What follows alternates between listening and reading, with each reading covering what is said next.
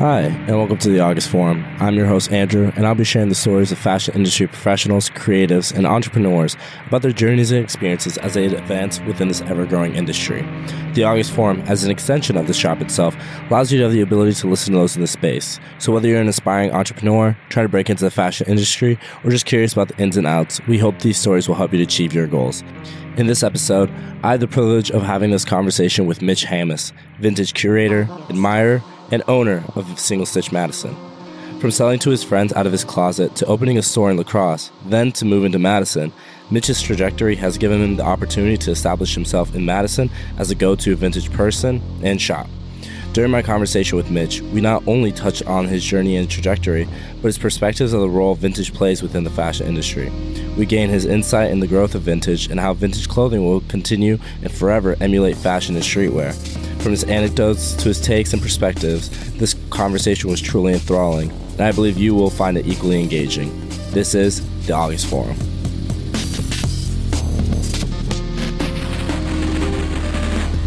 All right, so for today's episode, I'm joined with Mitch Hammis. Mitch, how are you doing? Doing great. How are you? Pretty good. I feel like more people know you as Single Stitch Mitch than Mitch Hammis. Do you think so? I don't know, probably. I mean, I got the nickname, 5 years ago at this point. Yeah. I guess it's kind of just stuck ever since. I feel like at least everyone in our space knows you as Single Stitch Mitch. I didn't even know your last name was Hammis until probably like when I started researching you. Yeah.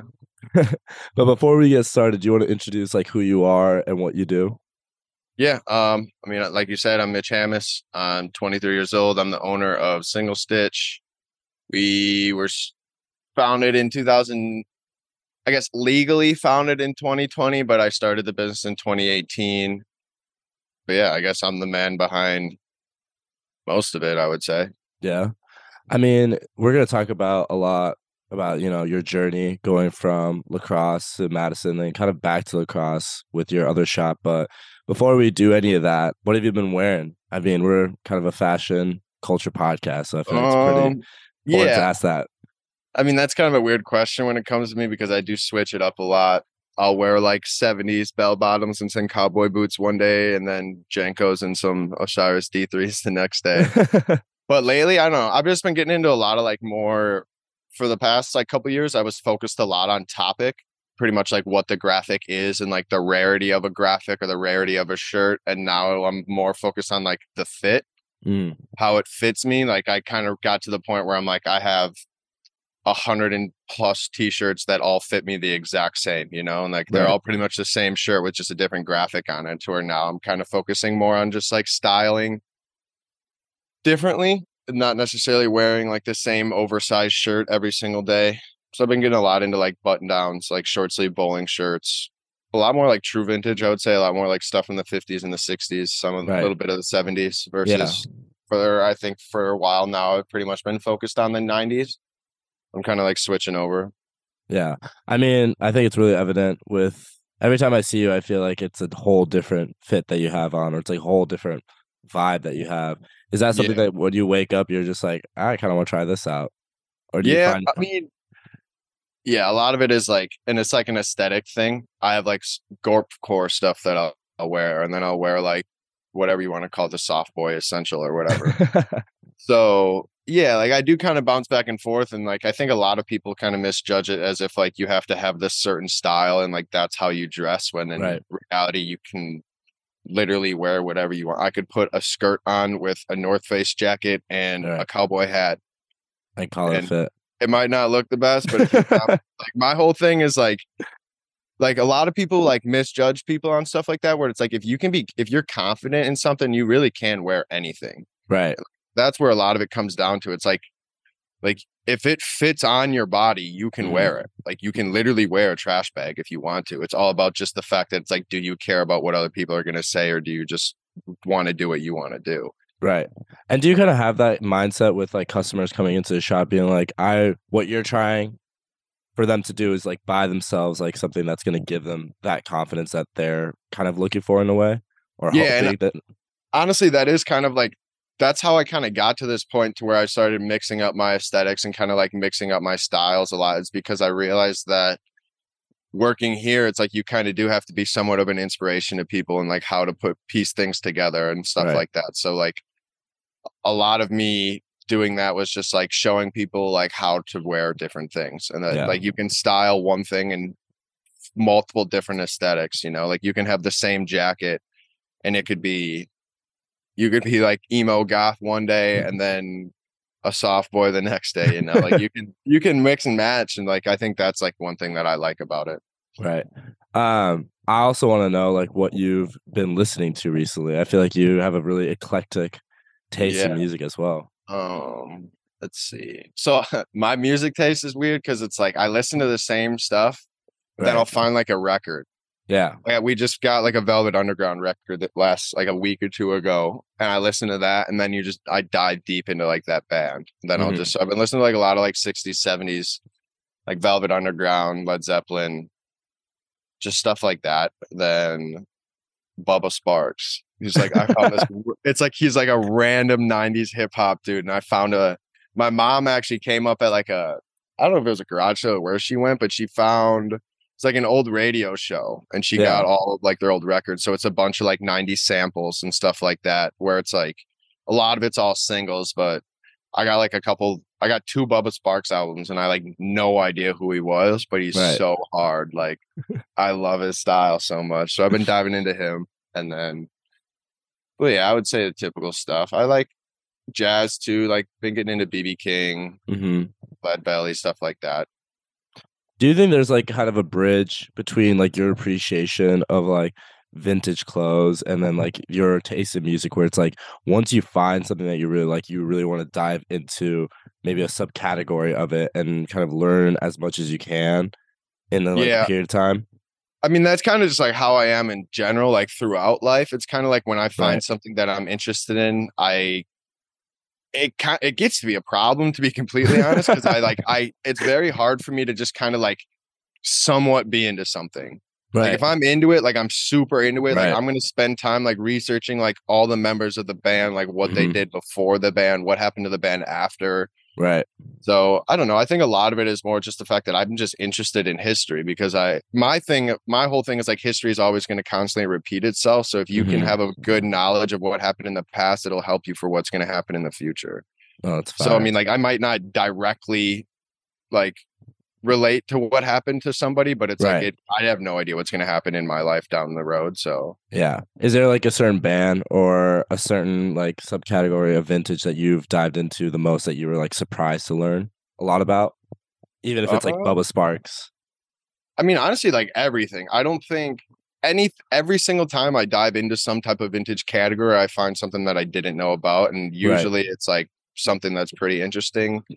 I think a lot of one thing that I think gets overlooked a lot is just vintage military stuff, like Hmm. just how I can't think of the word. Like they made all their stuff for use. Right. Like military stuff was made for it had a use for like every pocket had a use on those pants or on that Right. jacket. Where nowadays like it seemed as more as like a fashion thing. Hmm. But I love the fact that like a lot of the stuff that is nowadays seen as a fashion trend was made for a Like, single use, you right. know? Like I think we were talking about that yesterday. You mentioned even with the Carhartt double knees, like the double knee was a thing so that they could put padding in it. And now it's like this thing where it's like, it's like a oh, it's just cool. reconstructive thing. Yeah. So Right. you have double layers because it's a construction pant, and a lot of people doing construction are constantly on their knees. So Right. it's so you don't wear through so easily. Right. And nowadays, yeah, it's a fashion thing. It's kind of, do you think that like at one point we're gonna see different things? I mean, again, you say history repeats itself. You think that there's gonna be other things that see as like not quote unquote fashion items become into this like trendy kind Oh, of like 100%. yeah, 100%. Like there's no way you can't say that. Like think about right now, like put 5 years ago. right. If you saw somebody wearing bell-bottom flares, like Hmm. that wasn't something where it was like normal for people to No, wear it. Nowadays, you got people wearing it all the time, you know, like right. that's one of our best sellers. So it's like to say, like, I mean, for me, I can even say that myself. It's like when I first started doing like the whole Janko thing, you know, like I've Right. been collecting like Jankos and like baggy wide skate stuff, like Y2K skate gear for 4 years. And like when I first started buying it, people were giving it to me. Like Mm. people were giving me Jankos because they were just like, what are like these are just Right. like they're never gonna come back. But like I don't doing this for as long as I have, you realize like it's about every 20-ish years, like everything comes back, you know? Hmm. Like when I first started this, like 70s band tees were super hot. Right. Like these band tees were really hot. And nowadays, like they're not worth anything because like I always relate it to like collector cars where it's like there will always be collector cars. Like that is never going to be something that goes away. But what kind of cars that are collectible is always Hmm. going to be changing. Hmm. So it's like it's crazy to us because like I think about it and it's like in 20 years from now, like the stuff that I wore when I was like in middle school is what's going to be considered vintage. Right. So it's all and like a lot of people like it's just all based off of nostalgia. So Yeah. it's like you get to a point to where like once somebody reaches 60, 70 years old, like they don't have any needs to buy a vintage t-shirt anymore. Right. Which is why like that 70s to like 70s, 80s bands are going down in price. And now like the early 2000s hip hop stuff is going up. It's like, it's just appreciation. And like the appreciation is always going to change. Like the main, like your 25 to 30-year-old group is like, that's the people that are going to spend the most money at that point. Like they're in the position in their life where they're able to spend money on things that isn't like home goods and like family stuff, you know? It's like when they're Right. down to spoil themselves and like that's what they want. It's like they want that nostalgic feeling of buying the stuff that they wore as a kid or they always wanted when they were a kid. Hmm. And like as they get older, new people replace them. And what Right. the things that they're nostalgic to are always changing. So like the way I see it is like this vintage is never gonna be done with now that it's No. here. Yeah. I mean, you kind of touched on like a little bit about your journey from like, I mean, what I got to learn a little bit more is that you started like selling stuff off your driveway to like having to open up like a space to literally like fit all the stuff that you have. Like, what has been your journey so far from doing that to now having two stores in Wisconsin? Yeah. So I mean, I guess it started in high school. Like I always just went and thrifted for myself. Like I was like everybody else getting 80% of my clothing at like Yeah. Zoomies or like anything like that. And then it kind of just got to the point where like I've always just I hate looking like everybody else. Like I always have. Right. So it's like I realized that it's like I can go and thrift and find stuff for half the price. Like a lot of it was because me and my buddy Seabone were super into polo and it was like this dumb stuff too, like the pocket polo, the Yeah. pocket just like with the little horse on the pocket. Yeah. I remember being like 15, like going into a Goodwill and being like, dude, like the purple shirt with the orange horse, like that's so rare. And like we would go to like TJ Maxx and get stuff like that. And then I remember like he found like Colin found like a really cool polo or something like that. And I was like, that's when it kind of just like sparked it where I was like, dude, you can find way better stuff at the thrift store that they made a long time ago that they don't Right. make anymore. And then it kind of just got into that. And I was buying my dad's old I was taking my dad's old sweatshirts out of his closet. And then once I like graduated and got my own house, like my buddies would come over to hang out. And like it just ended up like they were just chopping through my closet and just trying to buy stuff off of me all the time. And then it was like, all right, if I'm going to go out and spend all this time thrifting, like I might as well start picking up different sizes and like stuff that I'm not necessarily interested in, but I know my buddies would want. And then Hmm. so then we started I was doing Depop pretty much full time, working full time night shifts at the brewery as well. So I'd get done with work at like 6 a.m. I would drive to the thrifts. I'd get home at like 3, sleep till 6 or 7, and go to work. And I just did that like every day. And then it pretty much broke down. It's like, all right, I'm making $110 a day at the brewery. Hmm. As soon as I can get to the point where I can repetitively for 2 weeks straight beat that with my online sales, I'm just gonna quit. Right. Then I like vividly remember like I sold a pair. There's like fire red Jordan 13s that I found at Plato's Closet for like $12, and I flipped them for like 275 instantly, like on eBay, like same night I listed them. And then I was like, all right, yeah, like this is stupid. Like, why am I Right. sitting here like wasting all this time making someone else money when I could be doing it for myself? And then so then I got an apartment and I like remember looking, I was like, I need an apartment with a big driveway. Hmm. I wanted to find someone with a garage, but I couldn't. So we found this spot that had like a 4-car driveway. We lived upstairs. We had like a group of girls that lived downstairs. And I'd pretty much like, I would let them come to the pop up and grab a few things in exchange for us like getting the entire driveway for 2 days. Yeah. And so then we would just do like a pop-up / like garage sale pretty much every other weekend. And then it was nice because we were right across the street from Viterbo. So we were right by campus. Hmm. And it kind of just got to the point where like people were lining up in the morning to come shop. And like it just grew, it just kept growing. I never had any intentions of it growing. Like for me, it was always this thing where it's like I can make enough money to like buy my food, go have Right. fun with my friends. Like that's all I ever needed. Like I never expected anything. And then it kind of just grew to the point where it's like, all right, I'm making rent in one weekend if I got a store. So it's like I might as well just start looking. I was thinking about like a storage unit or a storefront. And then luckily just like in La Crosse, like storefronts are cheap. Like Right. you can get a 1,000 feet square foot or 1,000 square feet for $60 or $600 a month, you know? Damn. Like you can find stuff for really cheap out there just because it's a smaller city. So I kind of just Yeah. like took the risk. And like, I don't know. I like part of me, like I always say this, it's like I would pay so much money to go back and shop out of that driveway at my own pop-up just because like like vintage was just in a completely different place, you know? Right. Like like if you sold a shirt for $100 in 2018, like that was sick. Yeah. Like, that was a come up, you know? And like nowadays you got people selling shirts for 3,000 and it's Right. like so it's like I'd love to go back there. Like I don't think I had anything for over 20-30 bucks, you know, like everything was just super cheap and I had no idea what I was doing. Like I was looking at pictures the other day and I had a table with Levi's folded on top of it with a sign that said $5 Levi's. Like I was selling Levi's for $5. I pay more than that now wholesale. Like, I buy them for $10 a piece for the store, $20 a piece. And it's like, That's crazy. but I guess yeah, and then it pretty that's the much built. nature.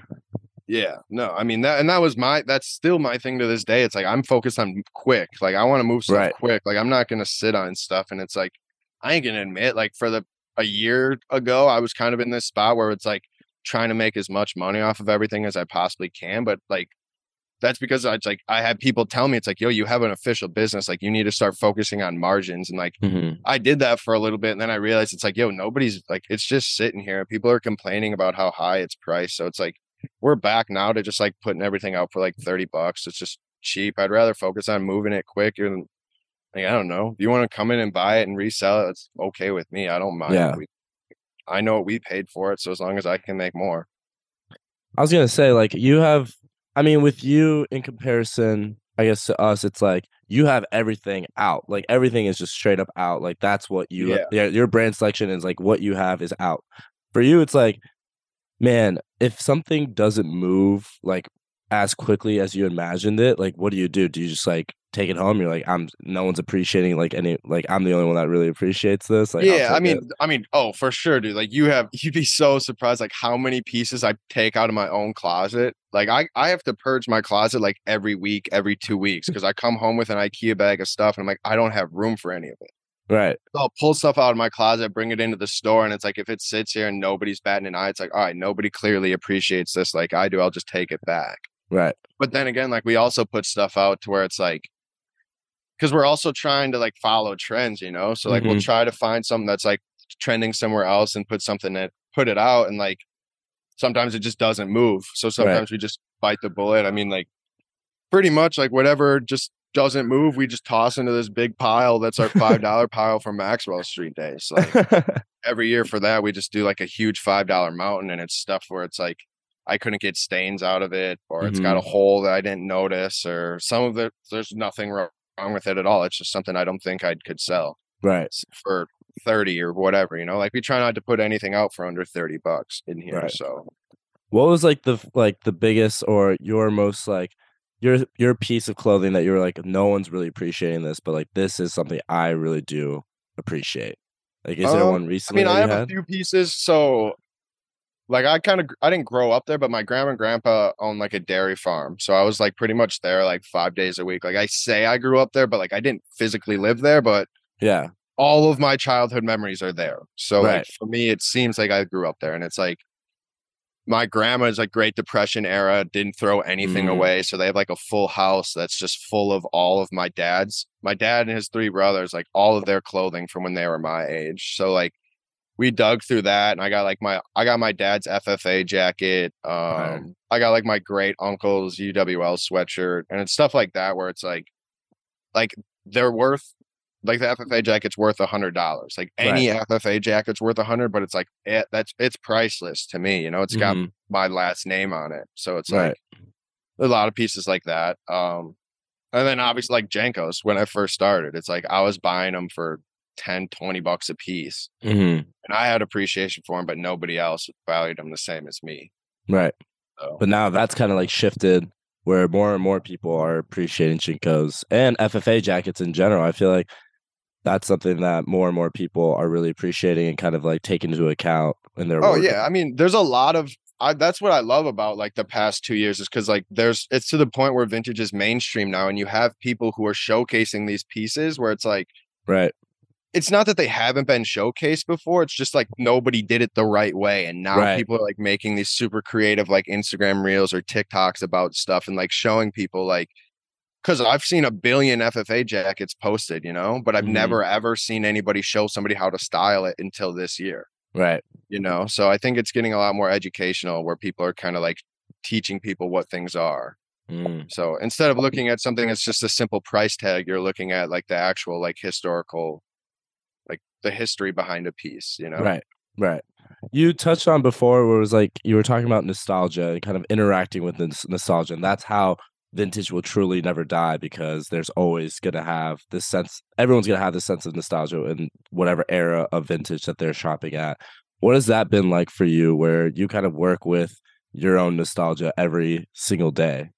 Yeah, I mean, and that's something that's kind of hard as like a store owner is like realizing that like just because it's something that you were into, like that doesn't mean that everybody else is going to be into it. So like, Right. well, I don't know. I mean, I just think of like what TV shows were on as a kid, you know? Like my favorite thing is like when you put a shirt out and somebody picks it up and it's like one of those memories you had tucked in the back of your head, but you like completely forgot it existed. And it's like that one, we had a shirt, I don't even know what it's called, but it's like that show that we watched when we were kids with like that big orange bear. It's like this huge orange bear. And he Oh, like, I don't even remember, like, I don't remember what the show was about. I don't remember what his name is. I just like remember something about like going to sleep. It was always him and like the moon and the stars, but like we I had a gotta. shirt. I'm looking this up right now, bro. Yeah, I could like it's like in the back of my mind right now. Yeah. Like Um, somebody just, we had a shirt and somebody picked it up and was like, dude, like it oh, just did that. Bear in the Big Blue House. Yeah, I think so. Yeah. And like, it's just shit like that where it's just like you'll show somebody something and it's just like that instant dopamine, you know, where Right. it's like you're like, dude, like I feel so good just because I like remembered this, you know, like it's Right. just this like that's you unlock the memory pretty much, you know. That's crazy. I like it. I feel like that's what's always going to be great with vintage, and I think that category of fashion where it's like there's always going to be this sense of nostalgia that is going to surpass like generations and generations. At one point, Yeah, like you said, like when this next generation grows up, they're going to be shopping at what we were wearing in like middle school and stuff. Like that's going to yeah. be like inevitable. But I is mean, like there I don't. People don't even know this. Like baggy pants was like a massive trend in like the 1920s. right? Oh, Like really? people were wearing like massive like 30-inch cuff pants in like the 30s. You know, like everything comes back at some point. You know, like Hmm.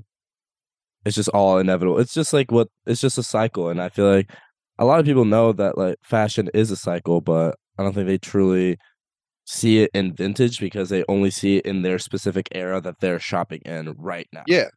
You No, know, yeah. And I mean, it's also weird too because like I'm starting to realize now that like fashion, there's kind of like two types of people. Like you are either super into fashion and you can tell me each detail about every piece you're wearing, hmm or I could be like, yo, what kind of pants are those? And you're like, blue jeans.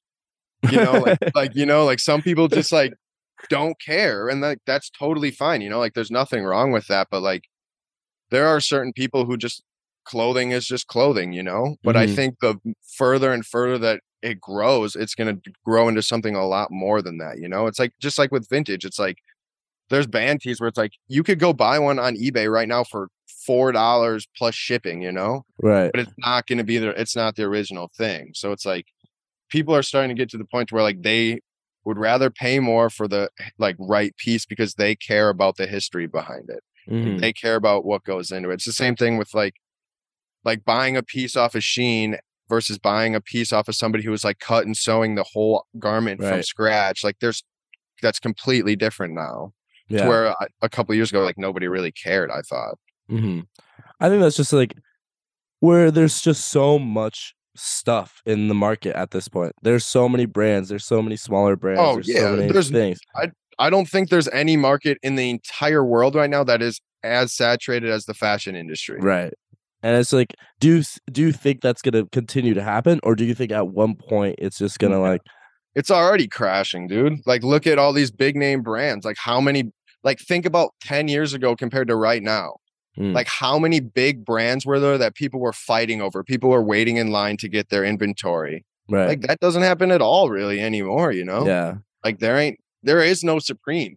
Like Mm-hmm. even though like Supreme isn't really a big anymore, but there wasn't anybody that even replaced them. Right. Like if I you thought, look at like you think about like when we were in high school, like there were these brands that people would fight over. right.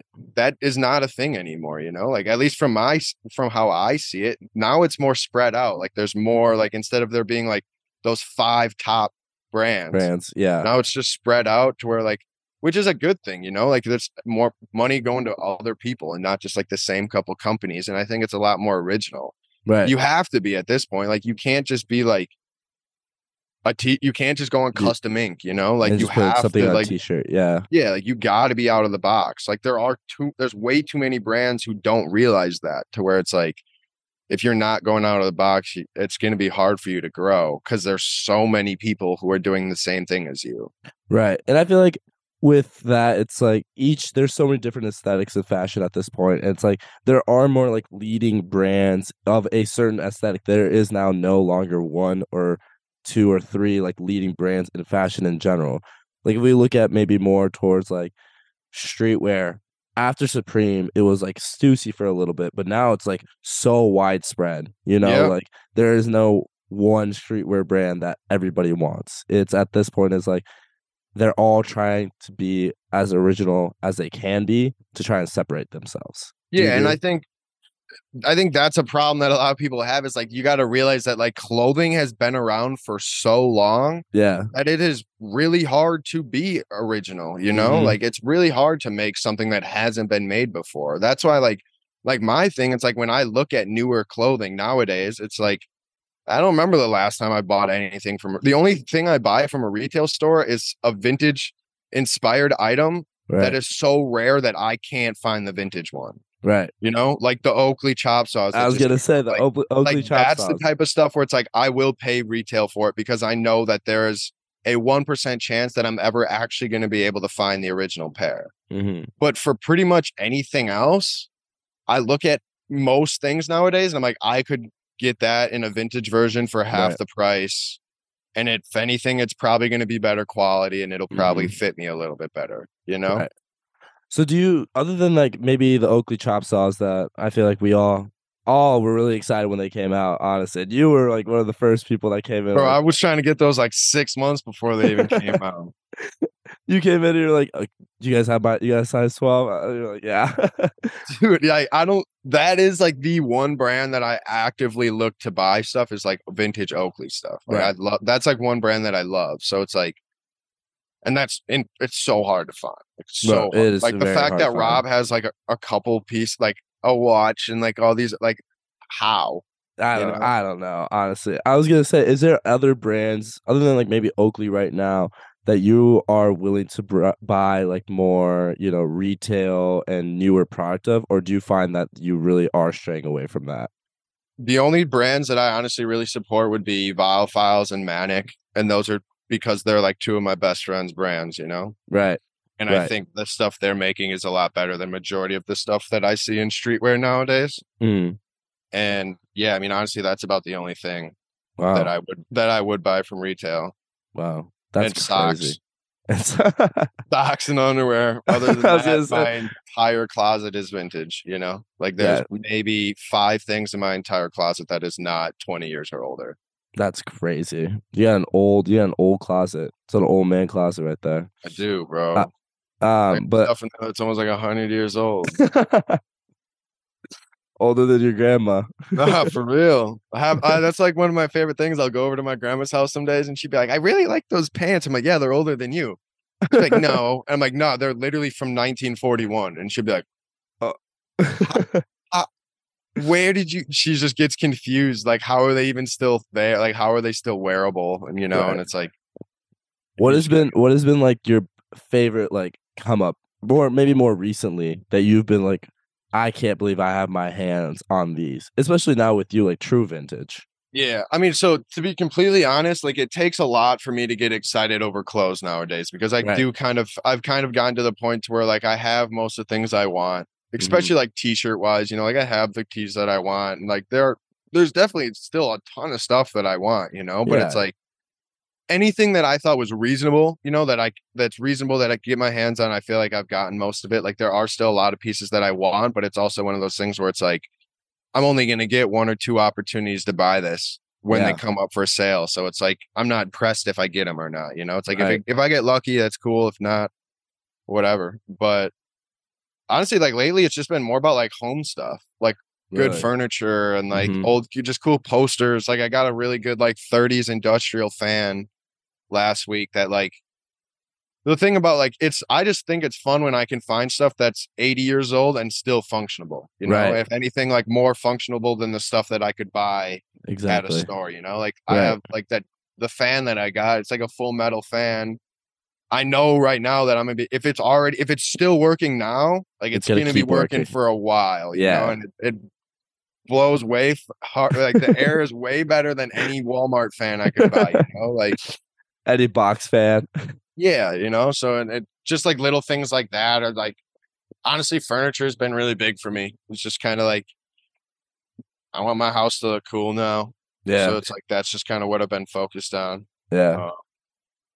But then it's just like random things. Like sometimes it's just like I always think it's always way cooler when I can find something in the wild versus having to buy it off of eBay, Like it's always way better. Like when I can find something for $4, and it fits me perfectly. It's like, dude, that's tight. Like, instead of having to pay $80 for it on eBay or whatever I'm like looking at. So like, that's the type of stuff that gets excited. Like I get excited over. It's more of just like, I'm just super picky at this point. It's like I have my closet's so big to where it's just like, do I need another one? No. Like, but let's move towards single stitch here. My conversation with Mitch was a unique and enriching experience. What made this interaction so unique was his engagement in our conversation. Mitch was someone whose anecdotes ensured the conversation continued to be engaging and enthralling. During my interaction with Mitch, who helmed Single Stitch Madison, we got to learn about his journey as he first started out selling clothes to his friends straight out of his closet. He learned that this was an avenue he could pursue and found ways in which he was able to engage with his consumers through pop-up garage sales to having to open up a space due to the sheer amount of product that he had. Our conversation further engaged in his own nostalgia with clothing and the current state of streetwear. We discuss how vintage moves through generations and how in a few years, what we saw as present fashion will be another generation's vintage. Our attention then shifted towards exploring the genesis of Single Stitch Madison and the niche obstacles that Mitch had when opening and running the store. We learn about how he curates his product and what he sees when he prices his inventory based on his consumer basis. Mr. Business Owner. Yeah, I can go on forever. I'm sorry. I was like, I loved it though. You were riffing. I was like, damn, I'm gonna let this man just do his thing. Bro, when you said a 45-minute podcast, I was like, I don't know. When I said 45, I was like, I'm gonna just see if that's what it's gonna be. But we're not. Hey, I got all day, so we're good. Hey, I'm chilling. But let's move towards Single Stitch now. I mean, you had your shop in La Crosse first, but then you moved to Madison after that lease ended. Can you talk about what that process was like for you to move not only cities, but you have to move your product and you have to start up all over again? What was that like for you? Yeah, I mean, so to be completely honest, like if I could have started in Madison, I would have. Like in 2019 when we were looking at stores, like I came here, but that was like pre-COVID when rent on State Street was like $8,000, $10,000 a month for just a tiny spot. And it's like, that's way too big of a risk for me to take, So then it just got to the point where like our lease was up and it was either like we knew we were moving, just the the whole situation in that first building, it was a great building, but it like wasn't perfect. There was a lot of things that we needed that we didn't have. So like we were either going to move to a bigger space here or a bigger space like downtown La Crosse on 3rd or 4th Street, or we were going Yeah. to just try moving to a bigger city. And I kind of just got to the point where it was like one for the business, but two more for just like my personal self too, you know, Right. just like not, I grew up in La Crosse, so it's like I don't want to live there my whole life. I kind of wanted like a bigger change. And I think definitely helped me, you know, like there's a lot more appreciation for the things that I appreciate here than there was in La Crosse. Mm-hmm. Like no hate to La Crosse at all, you know, like I love that place, but it's just like when it comes to fashion, it's not as nearly as big of a thing as it is here. Right. So like kind of just, it wasn't like, honestly, it wasn't too bad. Like when we got this space, it was actually funny because we came here to Madison to look for, we were going to go view 2 spots, and we went and looked at them. We looked at the first one, didn't like it at all. Second one, we had like an hour to kill. So we just started like walking up and down State Street to see if there was anything else. And this place like just opened up. I called the lady and she happened to be like next door. So she just like walked over and like gave us a tour. And like as soon as we walked in, I was like, yeah, this will work. Like this is perfect. Right. So like it was nice. There wasn't a whole lot we had to do. I mean, we just had to paint and put the racks up. And like the racks at that point, it's like I mean, like when we first opened in La Crosse, like we had plastic hangers and like the $12 Walmart racks. Like racks were just breaking and like falling over. So like we figured out like a good way where you can just make racks out of just like water. It's like pipe. It's just like plumbing piping. Right. And Sturdy. so yeah, and so we just do that. I mean, it only took us probably like 2 weeks to get this place ready. Really? And then like the physically, and then a lot of it was more about just like, all right, making sure we're marketing the right way, like we're advertisement, and then just making sure we had the right inventory. Right. I think the hardest part about moving here was honestly like just like figuring out prices, you know, because I think that's one thing that a lot of people don't think about when it comes to vintage. It's like for you guys, it's like you order off the catalog, Right. you're paying like your cost, and then they have like a suggested retail price Right. where like so you know what you're gonna sell it for. For it's Exactly. like for me, it's like I have to go out, like I use like eBay or like random like online sites to just see what stuff is selling for. But like then there's times where it's like I gotta realize like, all right, this shirt sold for 150 on eBay, but like some topics are just so niche where it's like sometimes I'll get a random metal band, you know? Right. It's like, yeah, they're worth 250 online, but it's like, what are the odds that I'm going to have somebody walk through my doors that actually knows what it is and appreciates it for 250, you know? Exactly. So there's times where I got to mark my prices down, and it's like, you just constantly have to adjust pricing. You know, the market's always fluctuating. It's like, there's certain things that we were selling for $20 when we first opened here, and now we're selling them for 50. And I don't have any, like, that's not my fault. That's somebody, I don't know who manipulated the market, but the market rose. So it's like when people get mad at us, like Detroit's this year, like Carhartt Detroit's, like last year we were selling them for $100. And now this year we're selling for 200. Right. And then if anybody wants to get mad at us putting them out for 200, like don't get mad at us, get mad at the people that are paying $300 for them on eBay. Like that's one thing where it's like, I can't put something out for $100 if they're selling for 300 online, because then one person is going to buy all of them just to resell them. Exactly. And that's not the purpose of our business. Like our purpose of our business is get stuff in permanent hands to where people who are going to appreciate it and wear it for a long time. Right. I was going to say, we talked yesterday about like inventory and like how do you manage that? And for you, it's like you get like a lot of shit basically, and then you have to kind of cycle through each thing and realize how much you want to price that as. Is that something you still deal with today, where it's like you're like always having to manage what you're gonna price things as?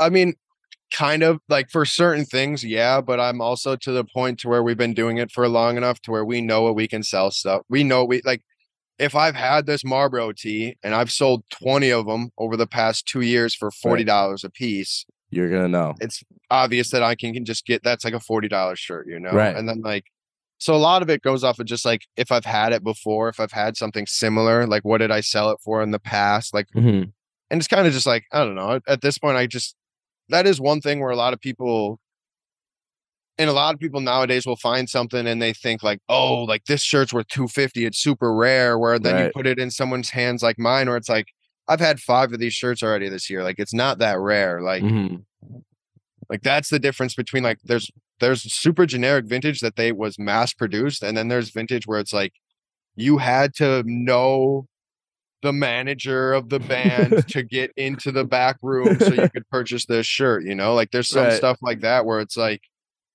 this is rarer than the records themselves or anything like that, Mhm. you know? Yeah. I was gonna say with your shop, it's such a diverse like selection where you can go in and you can get yourself a vintage tee, but you can also get yourself like a bowling shirt that was like from like the 70s.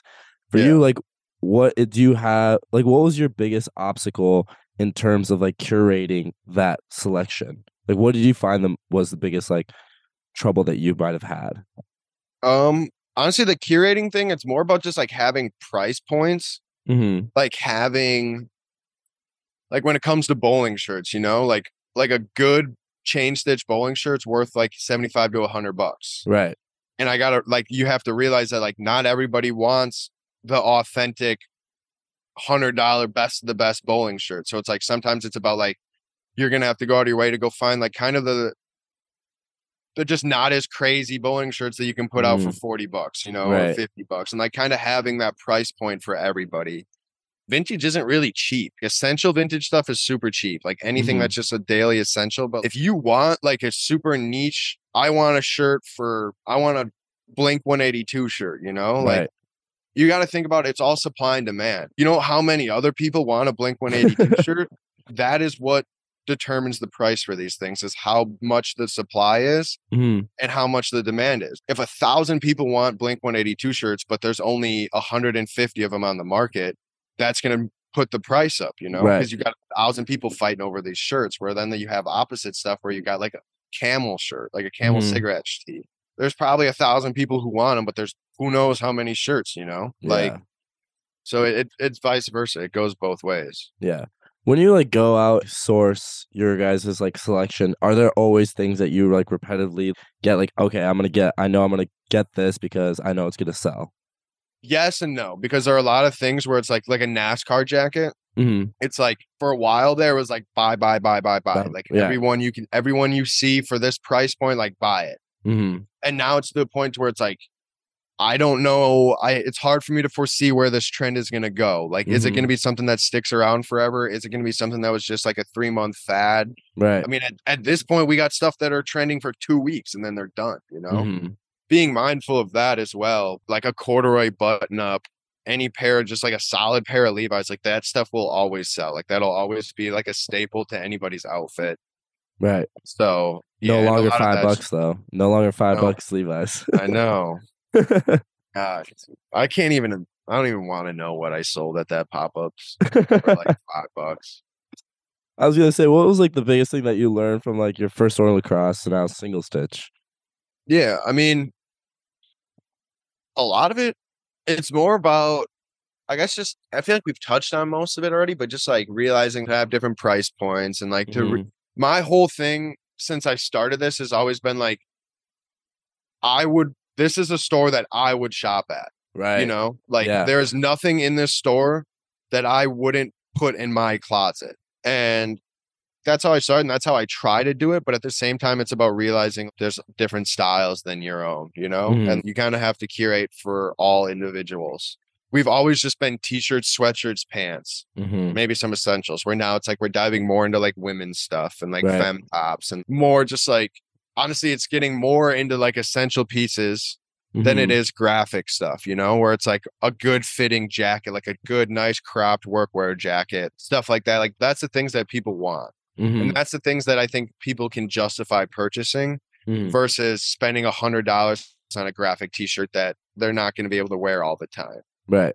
versus like a cropped workwear jacket that you're going to get 3 wears out of a week sometimes. Yeah, but then there's always still going to be those people in that market for those teas that have those essentials and now are just like spending for that nostalgia that we talked about, or Yep. like, you know, just having this statement piece that they get to wear like once in a while, but they still have that essential pieces in their wardrobe already. So And there's that's always going to be like a give and take with that. yeah, and that's one thing too that I've noticed a lot after from like being in multiple cities. It's like vintage isn't one of those things where like you can expect somebody to just fully dive into it right away. You can't just expect somebody to like come into the store for the first time and then the second time they come in, they buy a wall piece, you know? Right. Like it takes time to grow. And that is one thing that I love seeing is the kids who come in and you can tell they're so hyped, but like they don't really know what they're looking at. And then Yeah. like over the year, they start getting a lot more knowledge. And then they're starting to bring stuff to us to sell or trade. And like you can tell it's like I try to educate people as much as I can, but at the same time, like I realize that if they're into it, they're gonna do their research. You know, Right. like if they're not, then they're not. It's like what I do doesn't really affect that. But just watching people like grow from like I'm looking for a Nike essential tee with like a little Nike hit on the chest to come in and being like, yo, do you have any Tupac shirts? Right. And like really like diving into it and realizing why there is so much appreciation behind the stuff that there is, you know? Well, for a moment, I think back before 2020, before pre-COVID, basically, there was still like a quote unquote, I think, trend of vintage where a lot of people were starting to go to the thrift stores and trying to find like these more vintage pieces. But then those people that saw that as a trend kind of faded away. But then those everlasting appreciators kind of shine through a little bit.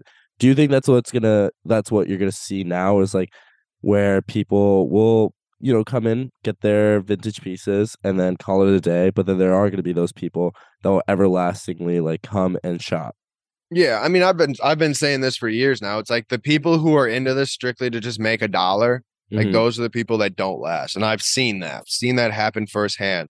The people that are into this because they're actually into fashion and actually want to see the fashion industry grow the right way and go down the right path, those are the people that are going to stick around, you know? And like that's very obvious to me about how that works. There are a lot of people who come into this just thinking that it's just for a quick buck. And that happened. That was a really big thing in COVID. When COVID hit and there's a lot of people sitting around not knowing what to do. Like you had a lot of guys who were 30 years old, realtor guys, whatever their regular day job was. And then they saw this as like some way for them to just make some extra money. And part of it's sad because the whole market got manipulated during COVID. People were just buying shirts for $3,000 because they had $3,000 to spend on a shirt. And then everybody thinks that just because that one dude spent that much on a shirt, that shirt is now worth that much money. Right.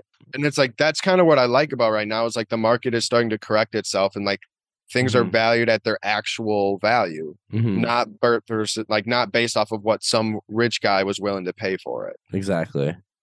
So yeah, I mean, definitely like there are going to be guys who stick around. There'll be guys who won't. And I love where it's at, you know, like it's getting more into this thing to where like you're buying something for the use.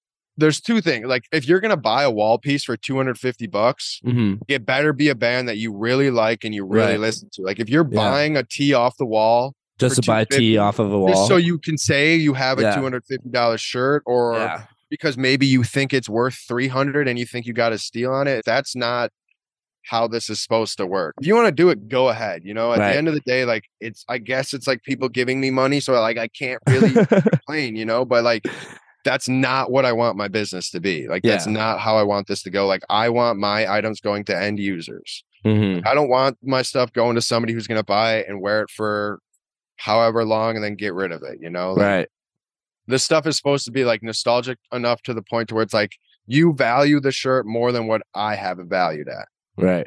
Like that's the stuff when it's like you have some. That's why I love Parents Weekend, dude. Because like the dad will come in with his daughter thinking that like, oh, this is stupid. Like I don't want to be here just moping around. But then he'll find something and he'll be like, dude, I used to have this shirt. What? Like, and he'll buy it and it'll be like $50 and he'll be like, I'm never getting rid of this. Like this is gonna get buried with me, you know. Like we've had grown men. I've seen a grown ass man cry. Because he found a shirt in here that he said he wore every single day in high school. He wore it to the point to where there was no graphic left on the shirt and his sleeves were cut off. It was full of holes. It was one of those things where he totally forgot it existed until he saw the shirt and it sparked this memory in the back of his head that I don't know. I mean, like, was he crying about the shirt? Probably not. It's probably more about the memories that are attached to that shirt. Absolutely. That's the same thing. You know, bringing somebody that sense of joy and that like instant dopamine. Right. I think that's a really good point, especially about Parents Weekend and just like the sheer amount of people coming in. Again, because we keep talking about this sense of nostalgia. It's like it's gonna keep happening. At one point, the daughter that was brought in with like his dad is gonna go to a vintage store like with her Her like kid, daughter. her Yeah. daughter, and like she will find something and be like, "Remember this when I was like growing up and everything." Like it's gonna be like a cycle, and it's something really cool to be a part of. I bet like something Yeah. you really appreciate. But in the past like year, I guess I think you opened another single stitch up in Lacrosse with Danny working up there. Yep. Yeah. At what point did you realize that you wanted to go back to Lacrosse and open up another store? So we knew we were going to move back to Lacrosse before we opened in Madison. Whoa. Okay. So that was always the plan. And honestly, it took way longer than we ever wanted to. Like, Yeah. to be completely honest, like now that I look back at it, I realized that I probably did it backwards, where we should have focused on a new store downtown Lacrosse first And then and then Madison. made the jump to Madison. Yeah. Because honestly, what happened is me and Danny both moved to Madison. The plan was to open this store here. We were both going to be partners here.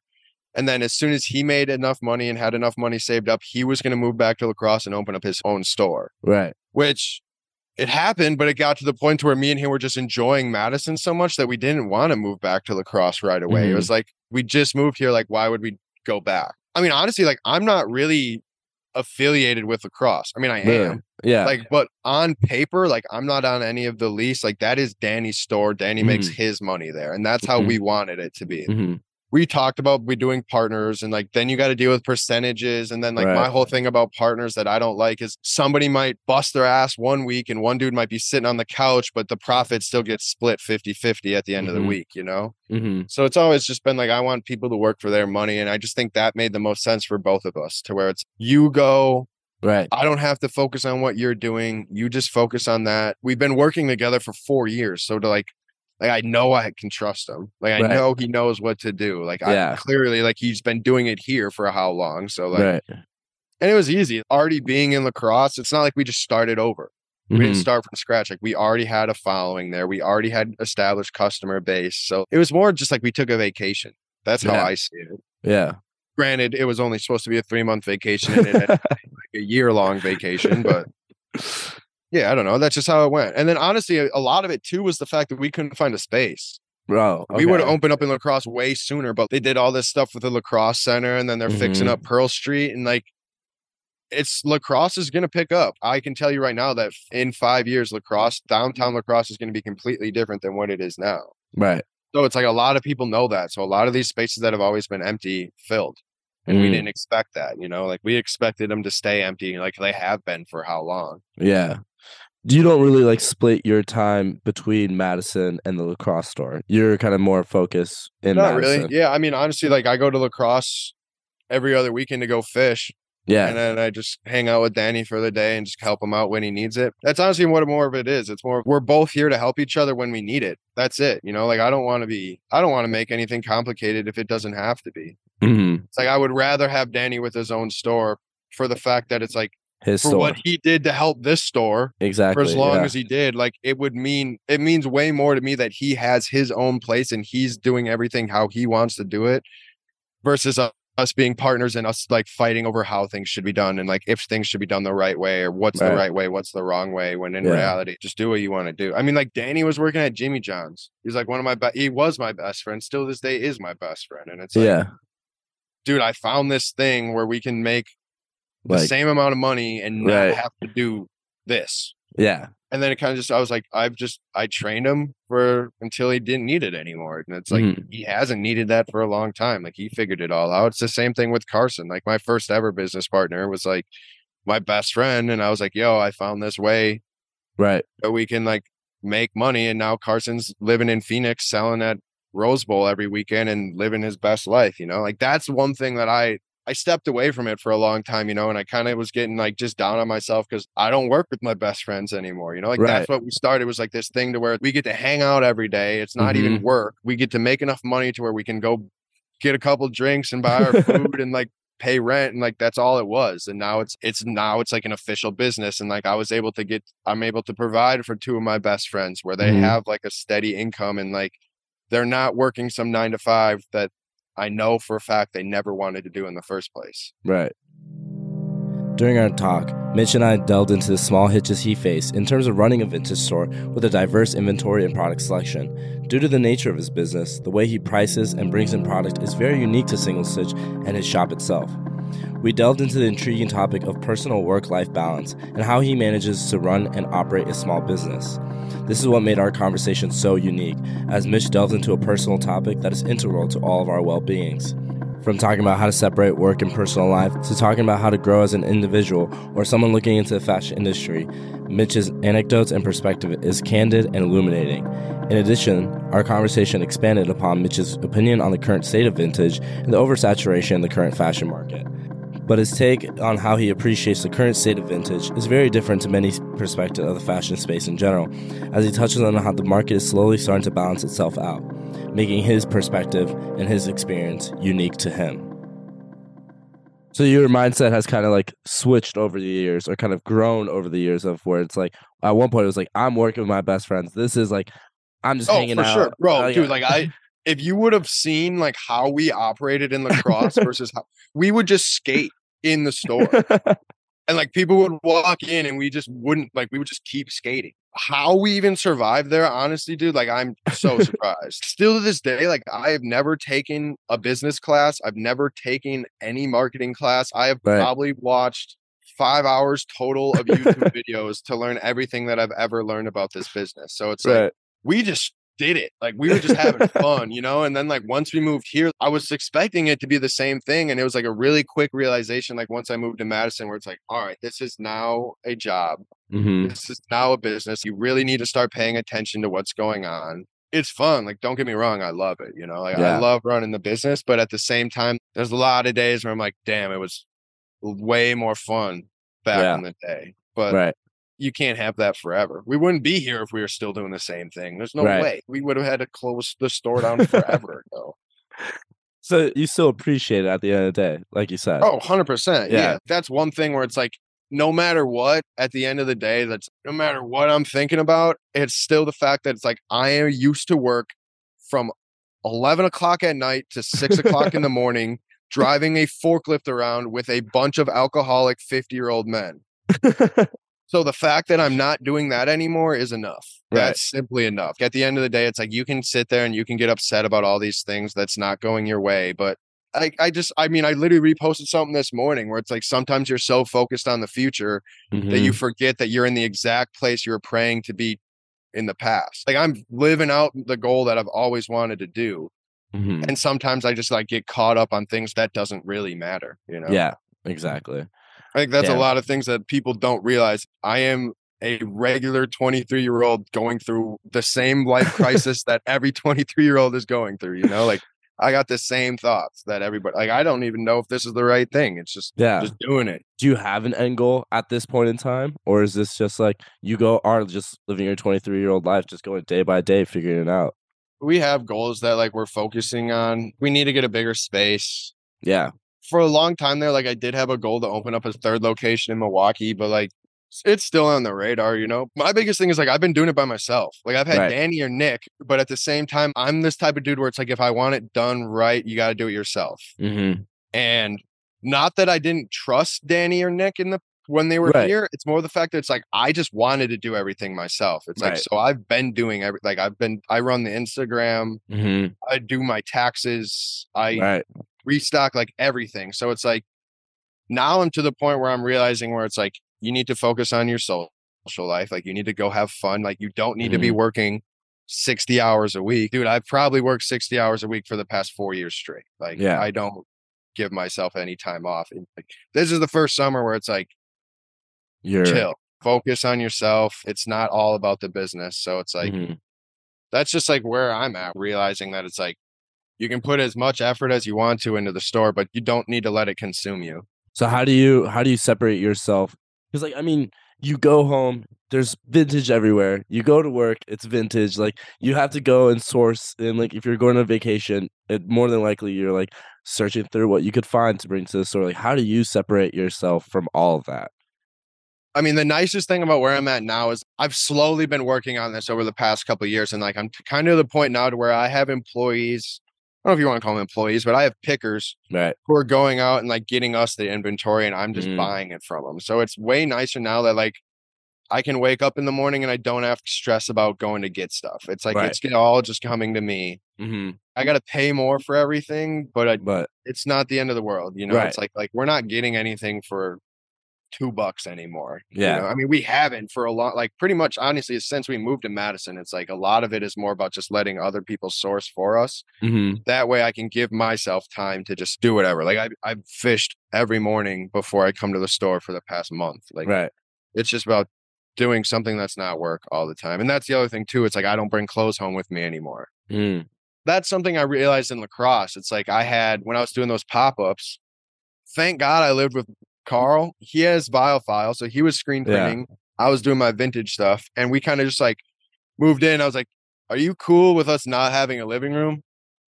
And he's like, what do you mean? I was like, you need space for your stuff. Like, we just didn't have a living room. We had two bedrooms, our kitchen, and then we had a huge open space that was half vintage stuff and half like screen printing stuff. Yeah. And then it kind of just got to the point where I get home from the store or I get home from doing whatever, and then I just keep pricing. Or it's like I just wash, do laundry. And it's like, I got to a point where I honestly was like driving myself crazy because I had no separation between the two. It was like my home life and my work life were the same thing. So like that's something where I realized that young, or I shouldn't say young, but while ago, to not, like, if you want to separate the two, you can't bring your work stuff home with you. So it's like I like leave all my clothes at the store. I have my sewing machines and everything at home. So like anytime I need to repair stuff, I'll bring it home. Yeah, I don't know. It's more of just a mindset. Like, it's like me waking up in the morning and like looking in a mirror and telling myself, you do not need to work today. Yeah. You worked all last week. You're caught up. Like, and that's my biggest thing. There's no such thing as being caught up. Growing up on the farm, it's like there's always stuff to do at all times. You might have gotten done out in the field, but there's a flat tire in the barn that you got to fix. So it's like, that's kind of how it is for me. I got enough stuff tagged. I got enough Instagram posts drafted to where, like, honestly, I don't need to come into the store this week. Like, all I got to do is get this stuff posted, have my restocks ready for Rafe to put out, and that's good. But then there's parts of me where it's like, all right, I'm bored. Yeah. Like, I'm sitting at home and I'm bored. So I just come in and work. Yeah. And that's my thing. It's just like the past 3 years I worked so much that I've lost a lot of my hobbies. So it's getting these hobbies back, which is it's just a lot easier than I thought it was going to be. Yeah. It's tough where it's like I kind of like not feel you, because I mean I'm not in the same position as you, but it's like when I'm not working or I'm not doing something, I'm sitting around, I'm just like, I genuinely don't know what to do with myself, because like because it's like, as someone that's worked since they were like 14, 15 years old, like just working, just making money and like doing all this, if I'm not like doing something that I feel like isn't like quote unquote making money or like bettering myself in the sense of like I'm working towards something, I just feel like, man, I'm just killing the day. Day's like, I could not agree with that more. It's like that's like the hardest thing with me, where it's like I've just been forcing myself to wake up and just get on the boat and fish. And like some days it's just super fun. And then some days I'm like, dude, I could have made a couple $100. Right. Exactly. You know? Like I could have went and like sewn in the basement and like I could have, or done something, you know, like I could have watched some YouTube videos. I could have called my accountant and talked to him about investing, you know, like I could have done a few other things like that. But then at the end of the day, it's like, my biggest thing is like, at the end of the day, when you're on your deathbed, like your only thing that's coming with you is memories. So it's like realizing that, like, that's my biggest thing. I used to live my life by that quote, like to a T. And then once this whole business thing started, like I started finding all these different, finding different ways to make myself feel good, you know, to where it's like, damn, like sometimes like making money feels better than like going out and making a memory with my best friends. Right. Which I think is something where it's like, that's just where society is. Society's so focused on like making a bunch of money. And like, I also think about like the happiest times in my life. I was broke, dog. Like I had no money. Like when I was 17, living in my first ever apartment, and my homies were coming over and we were just like hanging going out to house parties and like doing stupid stuff, you know, like I had $20 to my name. All the money I had to my name was like to go buy a case of beer. Now it's like you're doing everything you want, but you're not feeling as fulfilled because you're not doing those things that are. I think I got to a point where I actually I just lost focus on the things that I actually was supposed to be focusing on. Right. Where it's like, that's been my whole thing my whole life. Is I grew up watching Fantasy Factory, like Rob Dyrdek, like that whole Yeah. shit is like, still, dude, like that's my dream. That is Mm-hmm. my like dream, is to have something like the Fantasy Factory where it's like, I just get to fuck around with my friends all day. Like Yeah. that's what I do for a living. When people are like, "What do you do for a living?" I want to be like, "Whatever I want." Like Right. that's what I want to be able to say. So part of me is like realizing like how much money that would take, Yeah. Like it's like that's not just going to be free. Like you're going to Right. have to work to get yourself to that point. But then the other part of me is like, you could have all the money in the world and you could have a fantasy factory and you could have a foam pit and all that, but if you don't got friends to hang out with and you don't Right. got people to like genuine people to be there with, what does it mean? Mm-hmm. And that's like my biggest thing, is just for the past couple of years I've just been focusing on the store Right. and not meeting people. I Yeah. don't say meet, like I meet people all the time, it's like But what it's I just do like, for a living, but it's like, yeah, building relationships. yeah, building lifelong friendships, Right. Yeah. I think Yeah. you said something so is very evident with a lot of people, even in society now, where it's like what used to be your core fun memories when you were a kid, when you weren't working, when you were dreaming of all these things and like wanting to do all this. And now, like in a moment where like some of your best memories and most fun memories are like basically working and making money. And for me, it's like going to the shop and hanging out with Joel and like everybody else. And like that's like some of my favorite memories recently is just doing that. And it's like, Yeah, I think it's definitely one of those things where we're also like in our 20s. Like I feel like that's a very common right. thing for people to think at our age. Yeah, I don't know. Like me and Isaac were just talking about it. It's just like, I think it's a very common thing for people to get to this age and think of like, am I going down the right path? Is Yeah. this really what I want to do? And Mm-hmm. I think it's super important for a lot of people to have that conversation with themselves, because I think when you're like right out of high school, like you're super manipulative by other Mm-hmm. people. So it's like, Absolutely. that's how I think. It's like a lot of it was like my whole thing, my whole life has always been like making sure I'm surrounding myself with people who I'm going to grow with. Like I don't want to surround myself by anybody who's going to slow me down or just is Mm-hmm. like content with not having a lot. And it's Right. I've always been like, shoot for the stars, fuck the moon. Like we're going for the stars. Like I want to surround myself with the same type of people. And I think Mm-hmm. there was a period of my life where I couldn't find those people. So I said like, fuck it, I'm going to do it by myself. Right. Now it's to the point where it's like, duh, you need those people. Like you need Mm-hmm. people like that to keep you going. And I think a lot of people get stuck in this spot where they just surround themselves with people who are honestly just putting them down the wrong path. Like I Yeah. think there's a lot of people, they know what they want. Like they Mm-hmm. know exactly what they want, but it's like, if I go down that path, I'm going to lose these people. And I think a lot of people just hold on to that for way too long. And then they get to the point where it's irreversible. And that's something Mm-hmm. like, I do not want that to happen to me. Yeah. How do you manage those relationships? At what point in your mind are you like, these are the people that I know are going to be lifelong and just like always going to bring me up? I've been saying this for a minute. If I hang out around somebody for like 3 to 4 times, and they don't talk to me about anything future related, like Mm. I just found like, mega shout out to Isaac, because Isaac's the dude who like made me realize this. We were talking one night and he's like, yeah, you just like can't really surround yourself with people who aren't goal orientated. And I Yeah. was like, dude, I needed somebody to tell me that like 5 years ago. Like I've always wondered why it's so hard for me to like I can make friends with anybody, but like for it to be genuine, and it's like, Mm-hmm. so like if I hang out around somebody for like a handful of times and they're just I'm just content with hanging. where they're Yeah. at and they're just like whatever, and it's like, that's not like, I'm constantly trying to grow. Like that's what Right. life is about in my eyes. It's like constantly growing and like getting better. That's why I love people who are like, I really, really, really love the type of people who are not afraid to like call people out on their bullshit. Mm-hmm. If I'm doing something wrong, like tell me. Like Yeah. I'm like, there's a lot of like, I'm the type of person, I know there's a lot of other people like this where it's like, you just need somebody else to tell you something. Right. Like it's not necessarily that you don't understand that it's going on, but it's like you can't figure out a way to word it to make sense in your own head. If I'm making mistakes, like I want to know so I can get better. I don't know. I feel like I have a pretty good, like I can read people pretty easily. Mm-hmm. It's pretty easy to determine like if they're that type of person or if they're the type of person who just will be content with a house and a wife and kids and that's all they need in life. Yeah. And yeah. Damn. This episode has not gone at all. Yeah, I Not just thought like, about it. I'm like, bro, we're talking about the most random shit, but I was whatever. like, I was like looking at it. I was like, oh my God, some of these points like we just did not hit. But I love that, bro. This is good. I'll Uh, talk. I can just rant. yeah, My brain's not very good at like focusing on like one thing. yeah. So it'll just keep going. Yeah, no wonder you have like a vintage store, bro. Like you just get a like of everything, bro. Your mind doesn't have to focus on one type of thing. Those are all the questions I have. I mean, we just talked about goals. Like for you, 2023 and beyond, like what are things that you want to accomplish within yourself, within as a being a business owner, just in general?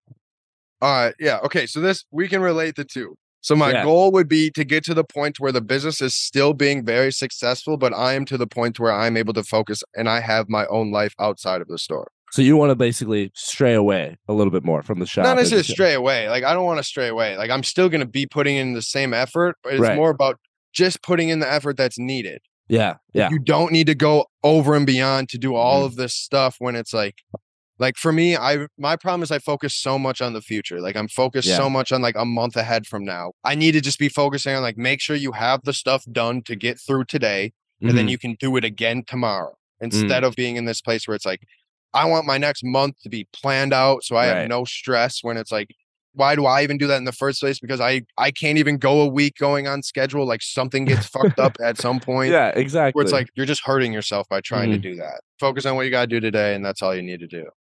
Wow. That's very different from like a lot of people, you know, that I've gotten the chance to talk to where it's like they are looking ahead and ahead. And it's like at some point it's gonna, those things that you are looking ahead, you might accomplish them, but you might not accomplish them in the way that you plan on doing it. Yeah, no, and that's one thing that I think a lot of people have a problem with too, is they set like super high expectations for certain things. I thought we were going to get here way different than how we got here. Exactly. But I don't really care because we're here. Like it doesn't matter how we got here. You know, it's like as long as you get there, that's how I look at it. There are certain things about the store that didn't work 2 years ago, but now they work great. It's like sometimes the timing is just wrong. Sometimes you're doing it just not exactly the right way. And like, I think for me, it's all about trial and error. Doing something once, if it doesn't work, you just do it again a different way until you figure out a way that it works. Right. That's good. I think we should end it off on that. That's good. All right. Cool with me. Well, I don't have much else to say. You got any final words? Where can the people find you? What do you got? Yeah, I mean, I guess we're at Single Stitch. We're located at 214 State Street, right under the Orpheum. Other than that, I can't thank anybody enough for all the appreciation and the support that we've had since we moved here. I mean, I have felt more at home in Madison than I have felt at all pretty much throughout my life, I guess, besides my actual home. But like, I love it here, you know, and there's nothing I don't really have anything bad to say, you know, like I appreciate everybody constantly supporting. And I guess just one thing is like, you can talk to us.